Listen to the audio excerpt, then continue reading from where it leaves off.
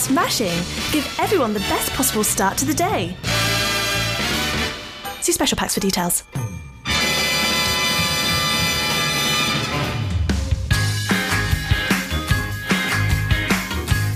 It's smashing.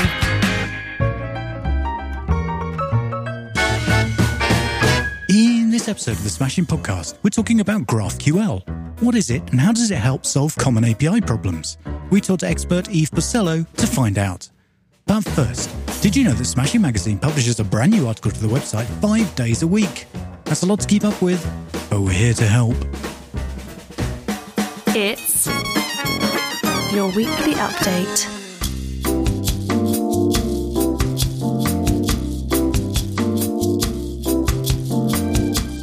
In How to Use MDX Stored Insanity in a Next.js Website, Jason Lengstorff demonstrates how MDX gives you the minimalist ergonomics of Markdown with the flexibility of custom components. By combining MDX with Sanity and Next, you can build robust, team-friendly content editing experiences while keeping the pleasant and efficient developer experience of building Jamstack sites with React. Unwani Victory looks at building a conversational natural language processing-enabled chatbot using Google's Dialogflow. The 2019 Capgemini Research Institute's report on the use of chat assistants showed a drastic 76% increase in customer satisfaction from organizations where chat assistants were incorporated into their services. But how does Dialogflow, a product from Google's ecosystem, aid developers in building chat assistants and contribute to this quota? Join Unwani to find out. Yes! In Ethical Considerations in UX Research, the Need for Training and Review, Victor Yocco reminds us that although research is an essential part of creating a good user experience, we need to have an awareness of potential ethical issues in research and a systematic review of our research protocols to avoid potential ethical pitfalls. In this article, Victor discusses some areas of ethical considerations for UX practitioners when conducting research and explores potential solutions to preventing research from venturing into unethical territory. Oh, yeah! Making websites easier to talk to is the subject of an article by Frederick O'Brien. Frederick posits that modern websites aren't inseparable from screens anymore. Between phone assistants, home speakers, and screen readers, more and more people are using the web without even looking at it. Join Frederick to find out how our websites can evolve to keep pace. Bravo! And Suzanne Skagger asks how to design a simple UI when you have a complex solution.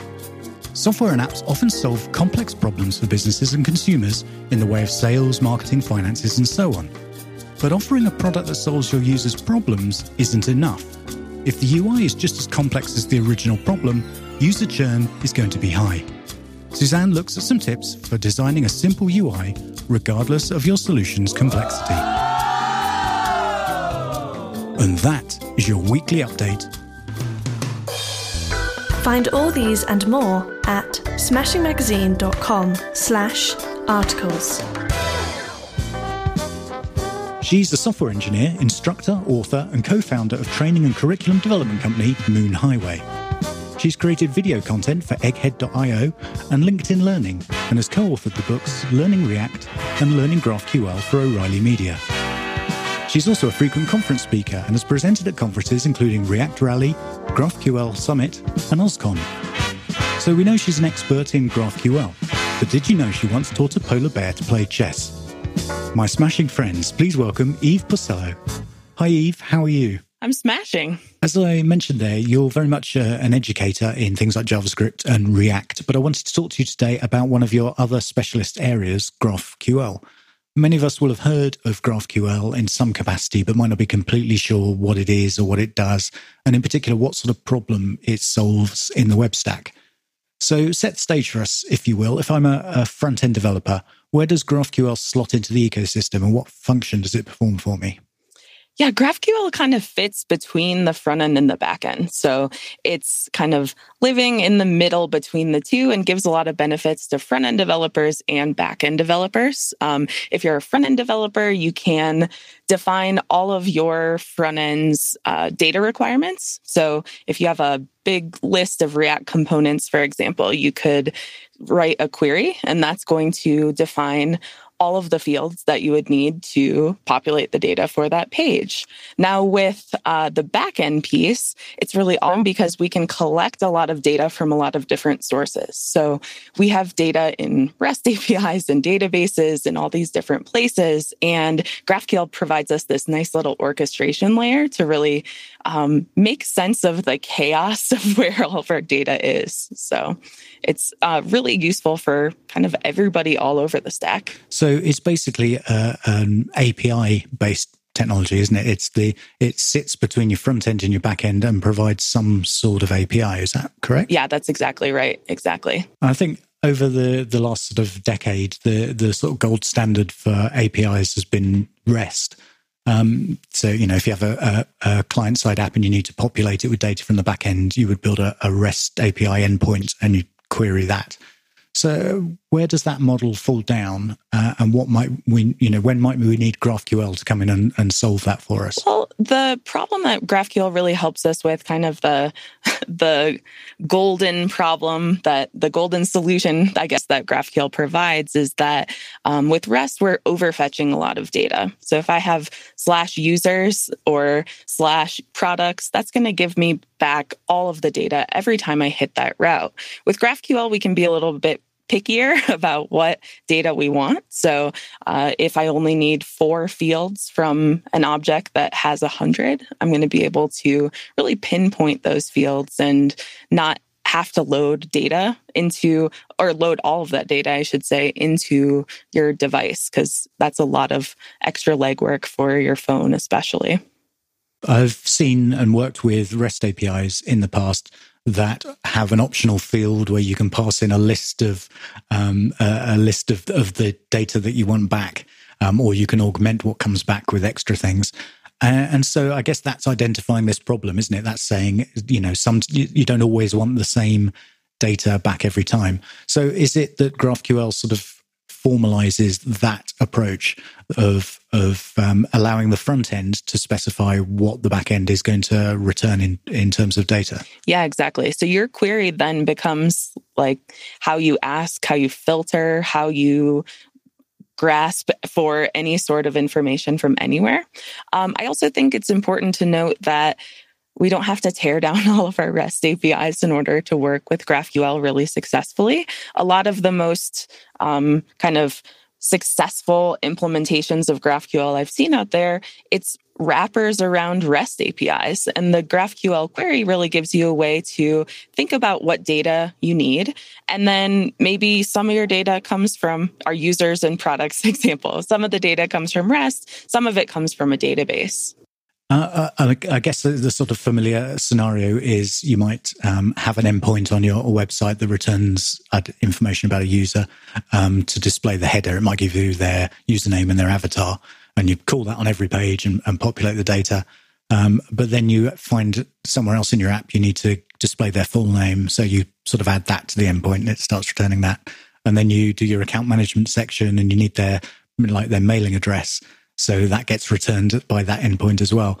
And before you know it, that endpoint is returning a whole heavy payload that costs quite a lot on the back end to put together, and obviously a lot to download. And that's being called on every single page just to show an avatar. So I guess that's the sort of problem that grows over time, that was so easy to fall into, particularly in big teams, that GraphQL has just sort of got that. It's on top of that problem. It knows how to solve that, and it's designed around solving that. Exactly. And yeah, I think the whole idea of a GraphQL schema, I think, is it's kind of less talked about than the query language part of GraphQL. But I really feel like the schema in particular gives us this nice type system for our API. So anybody on the team, managers, front-end developers, back-end developers, anybody who is really dealing with data can come together, coalesce around what data we actually want to serve up on this API. And then everyone sort of knows what that source of truth is. They can go build their own parts of the app based on that. So there's some tricky schema management things that come up with that too. But as far as moving from microservices to to back to monoliths. We're sort of doing that, but getting all of the benefits we like out of microservices still. Do I understand correctly that the typical way of setting up a GraphQL system is that you'd have basically one route, which is the endpoint that you send all your queries to? So you're not having to. Often, one of the most difficult things is working out what to name and what the path should be that this particular query should be at. It's returning users and products. Should it be at /users something or /products something? And so with GraphQL, you just have one endpoint that you just fire your queries to, and you get back an appropriate response. Exactly. Yeah, it's a single endpoint.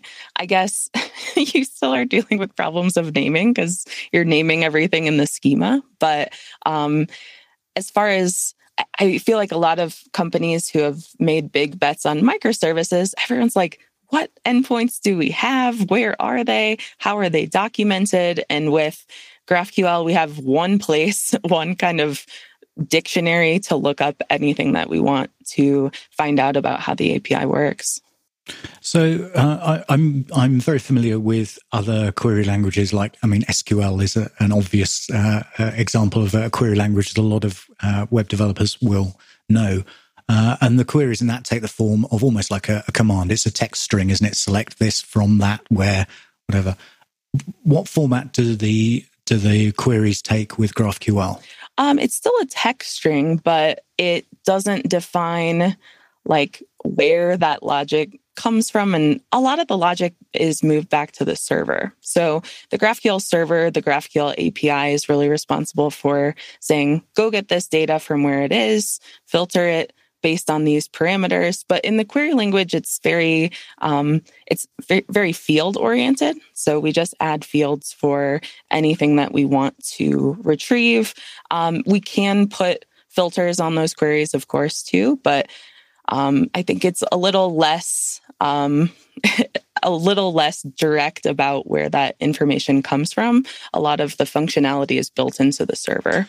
So you can mix and match in a query. You can make a request that brings back lots of different types of data in one request. Is that right? Yeah, that's absolutely right. So you could send a query for as many fields as your server would allow and bring back all sorts of nested data. But that's really how it works. We connect different types on fields. So I guess we'll recycle my users and products idea, but the user might have a products field that returns a list of products. All of those are associated with other types as well. So as deeply nested as we want the query to go, we can. So does that mean to retrieve the data for a typical view in your web application that might have all sorts of things going on, you can just make one request to the back end and get that all in one go without needing to make different queries to different endpoints because it's all just one thing? Yeah, that's exactly that's the whole goal, is just a single query, define every field that you want, and then return it in one response. And the queries are JSON based, is that right? The query itself is a text string, but it typically returns JSON data. So if I have the fields, then my JSON response matches exactly. And so it's really kind of clear what you're getting when you send that query because the data response looks exactly the same. A lot of the queries, it seems like, are for almost like bare objects, like a customer or a product. Is there a way to specify more complex queries where business logic is controlled at the back end? Say I want to get a list of teams for a user, but only where that user is an admin of a team and where the team plan hasn't expired, and all those sorts of real constraints that we face in everyday web application development. Can that be achieved with GraphQL? Absolutely. So that's the real exciting, powerful thing about GraphQL is you can move a lot of that logic to the server. If you had a complex query, some really specific type of user that you wanted to get, all you'd need to do in the schema is say, get complicated user. And then on the server, there would be a function where you could write all of the logic in whatever language you wanted to. JavaScript is kind of the most popular GraphQL implementation language, but you don't have to use that at all. So Python, Go, C++, whatever you want to use, you can build a GraphQL server with that. But yeah, you can define as complex a query as you'd like to. And I guess that enables you to encapsulate a lot of business logic then in new types of objects. Is that fair? You could, you set up a complicated user, and then you don't need to think what a complicated user is. You can just keep using that complicated user and know that the business logic is implemented on that. Is that right? That's exactly right. So I think this is really nice for front-end folks because they can start to prototype based on that, and then the back-end team could go implement those functions to make that work. And then there's kind of this shared understanding for what that type actually is and who they are and what are the fields on that type. And everything can be handled by like wherever in the stack GraphQL is working. And that's why it's not really a front-end or a back-end technology. It's really kind of both and neither. It sounds like it's sort of formalizing the API and the relationship between front end and back end. So everybody's getting a predictable interface that is standardized. Exactly. Which I guess in organizations where the front end and the back end are owned by different teams, which isn't at all uncommon. I guess this approach also enables changes to be made, say, on the front end that might require different data without needing somebody who works on the back end to make the changes that correspond to that. You've sort of got this almost infinitely customizable API without requiring any work to be done to change it if you need new data. Yeah, exactly right. So is the GraphQL server responsible for formatting the response, or do you need to do that in your server-side logic? So the GraphQL server defines two things. It defines the schema itself that lives on the server, and then it defines the resolver functions. Those are functions that go get the data from wherever it is. So if I have a REST API that I'm wrapping with GraphQL, the resolver would fetch from that API, transform the data however it needed to be, and then return it to the client in that function. Then you can use any sort of database functions you'd like to on that server as well. So if you have data in a bunch of different places, this is a really nice cohesive spot to put all of that data in and to kind of design all the logic around where's that data coming from? How do we want to transform it? The client says, I want a complex user. The server receives that in a query and can say, right, I'm going to look up the complex user resolver. Is that right? Which is a function. Mm-hmm. And then you write your logic, your back-end team or whoever writes logic inside that function to do whatever is necessary to return a complex user. Yeah, exactly. So that could be calling other APIs. It could be querying a database. It could be looking stuff up in cache or pretty much anything. Pretty much anything. And then as long as that return from the function matches the requirements of the schema, matches like what fields, what types we're returning there, then everything will work nice and harmoniously. I guess it gives you a consistent response format across your entire API just by default. You don't have to design what that looks like. You just get a consistent result. Yeah, exactly. I think that could be quite a win, really, because it can be really difficult to maintain consistency across a big range of API endpoints, especially in larger teams, different people working on different things. Unless you have quite strict governance in place, it can get really complex really quickly, can't it?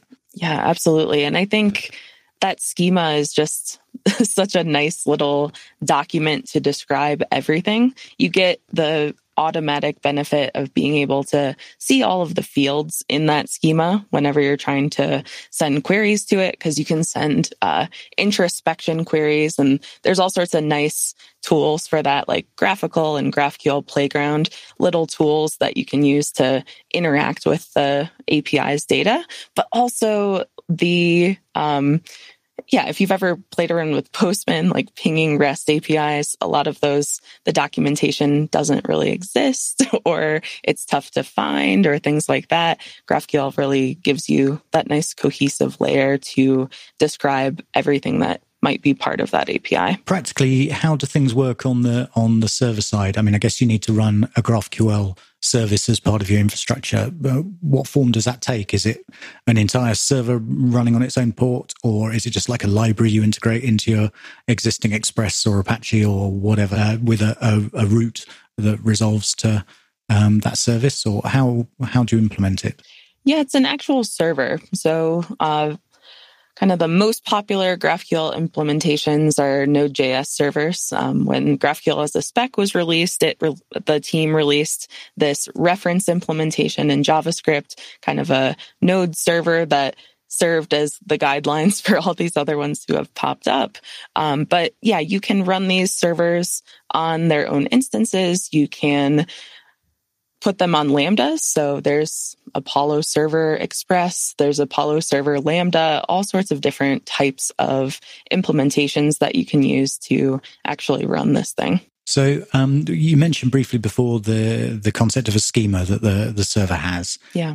That gives you the ability to describe your types more strictly than just mapping a name to a resolver. There's more involved there, is there? Yeah, there's a full language. So I've referenced the spec and I didn't describe what it is. GraphQL itself is a spec that describes the query language and the schema definition language. So it has its own syntax. It has its own rules for defining these types. When you're using the schema definition language, you basically use all of the features of that language to think about what are the types that are part of the API. It's also where you define the queries, the mutations, which are the verbs like the actions, create account, login, things like that. And even GraphQL subscriptions, which are another cool thing, real-time GraphQL that you can define right there in the schema. So yeah, the schema really is super important. And I think that it gives us this nice type enforcement across our full stack application, because as soon as you start to deviate from those fields and from those types, you start to see errors, which is in that case good because you're following the rules of the schema. Is there any crossover between that and TypeScript? Is there a sort of synergy between the two there? Absolutely. So we always, if you're a person who talks about GraphQL a lot, sometimes people will tell you that it's bad and will come up to you publicly when you could do that and talk about how GraphQL is no good. But a lot of times they skip out on the cool stuff you get from types. So as far as synergy with TypeScript goes, absolutely. You can auto-generate types for your front-end application using the types from the schema. So that's a huge win because you can not only generate it the first time, which gives you great interoperability with your front-end application, but also as things change, you can regenerate types and then build to reflect those changes. So yeah, I think those things fit really nicely together as types start to be kind of the de facto rule in JavaScript. They fit nicely together. There seems to be a sort of ongoing theme with the way that TypeScript has been designed. GraphQL has been designed, that there's a lot about formalizing the interaction between the front end and the back end, and it's coming as a solution in between that just creates consistency and a formalization of what so far has been otherwise a fairly scrappy experience with REST for a lot of people. One thing that we always have to keep in mind when writing client-side apps is that the code is subject to inspection and potentially modification. And having an API where the client can just request data could be dangerous. If you can specify what fields you want, maybe that could be dangerous. Where in the sort of the whole stack would you deal with the authorization of users and making sure that the business rules around your data are enforced? Yeah, you deal with that all on the server. So that could happen in many different ways. You don't have to use one auth strategy, but your resolvers will handle your authorization. So that could mean wrapping an existing auth REST API, like a service like Auth0 or something you've built on your own. that could mean interacting with an OAuth like GitHub or Facebook or Google login, those types of things. That involves kind of passing tokens back and forth with resolvers. But oftentimes that will be built directly into the schema.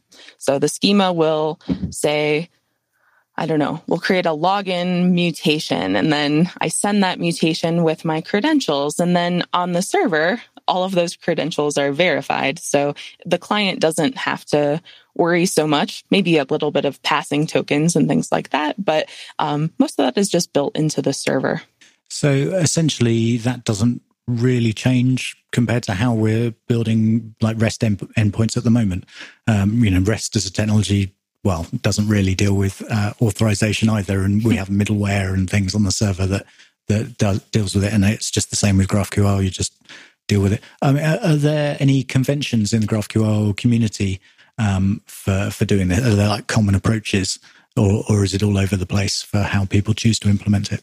It's honestly all over the place. I think most times you'll see folks building auth into the schema. And by that, I mean representing those types and authorized users versus regular users, building those types into the schema itself. But you'll also see a lot of folks using third-party solutions. I mentioned Auth0. A lot of folks will kind of offload their authorization onto companies who are more focused on it, particularly smaller companies, startups, things like that. But you'll also see bigger companies starting to create solutions for this. So AWS, Amazon has AppSync, which is their flavor of GraphQL, and they have auth roles built directly into AppSync.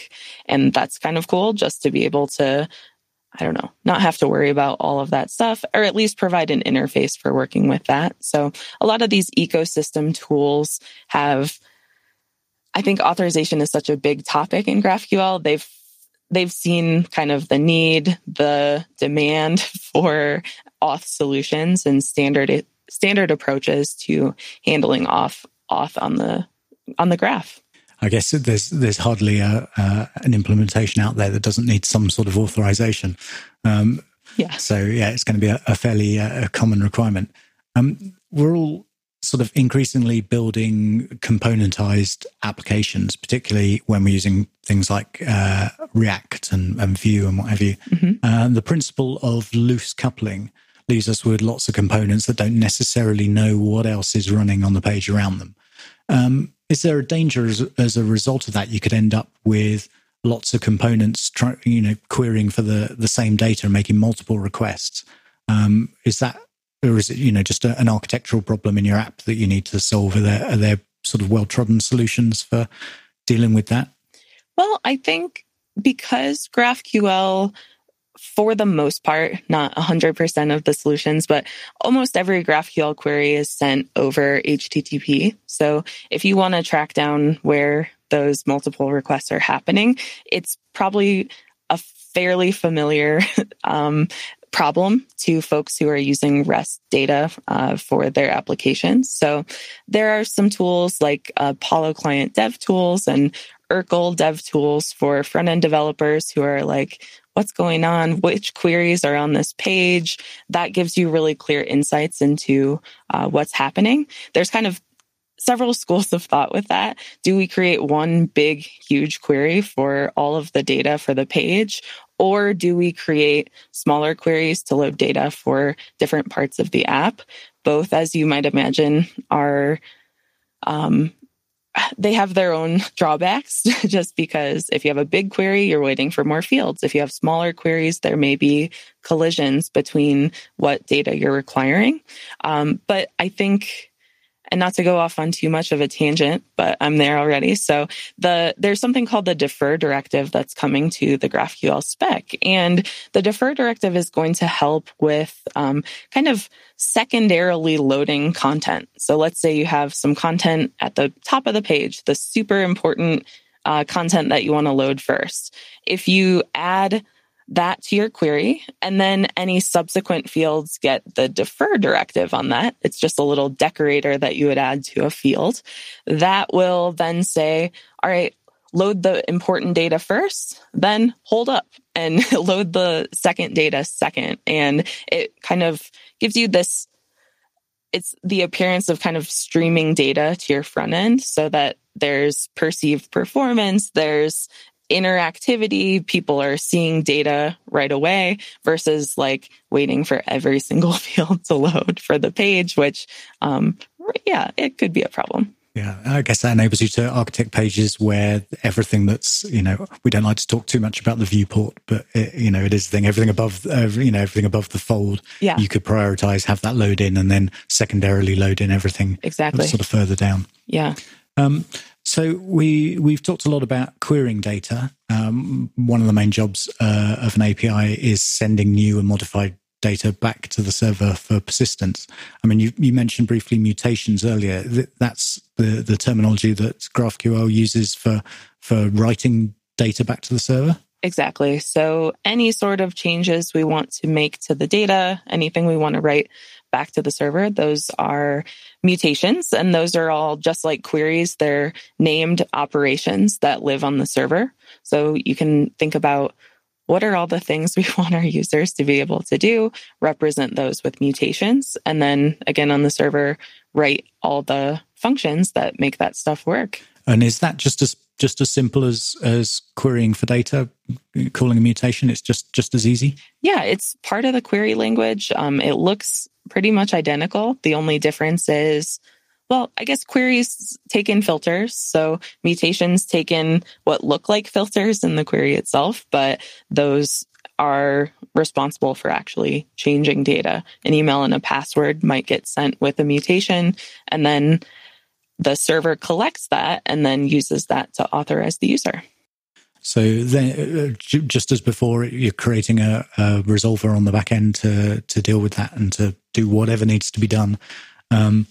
One common occurrence when writing data is that you want to commit your changes and then requery to get the sort of current state of it. Does GraphQL have a good workflow for that?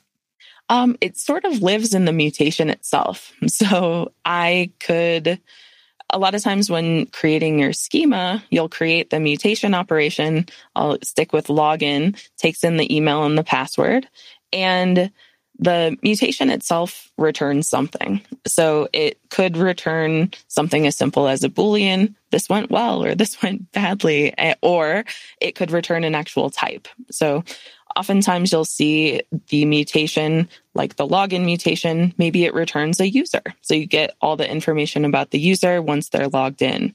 Or you can create a custom object type that gives you the user plus what time the user logged in and maybe a little more metadata about that transaction in the return object. So again, it's kind of up to you to design that, but that pattern is really baked into GraphQL. This all sounds pretty great, but every technical choice involves trade-offs. What are the downsides of using GraphQL? Are there any scenarios where it would be a really poor choice? I think that the place where GraphQL might struggle is creating a one-to-one map of tabular data. So let's say you have, think a database table with all sorts of different fields and, thousands of fields on a specific type, things like that. That type of data can be represented nicely with GraphQL, but sometimes when you run a process to generate a schema on that data, you're left with, in a schema, the same problems that you had in the database, which is maybe too much data that goes beyond what the client actually requires. So I think those places, there are potentially problems. I've talked to folks who have auto-generated schemas based on their data, and it's become a 1,000,000-line long schema or something like that. Just thousands and thousands of lines of schema code. And that's where it becomes a little tricky. Like, how useful is this as a human readable document?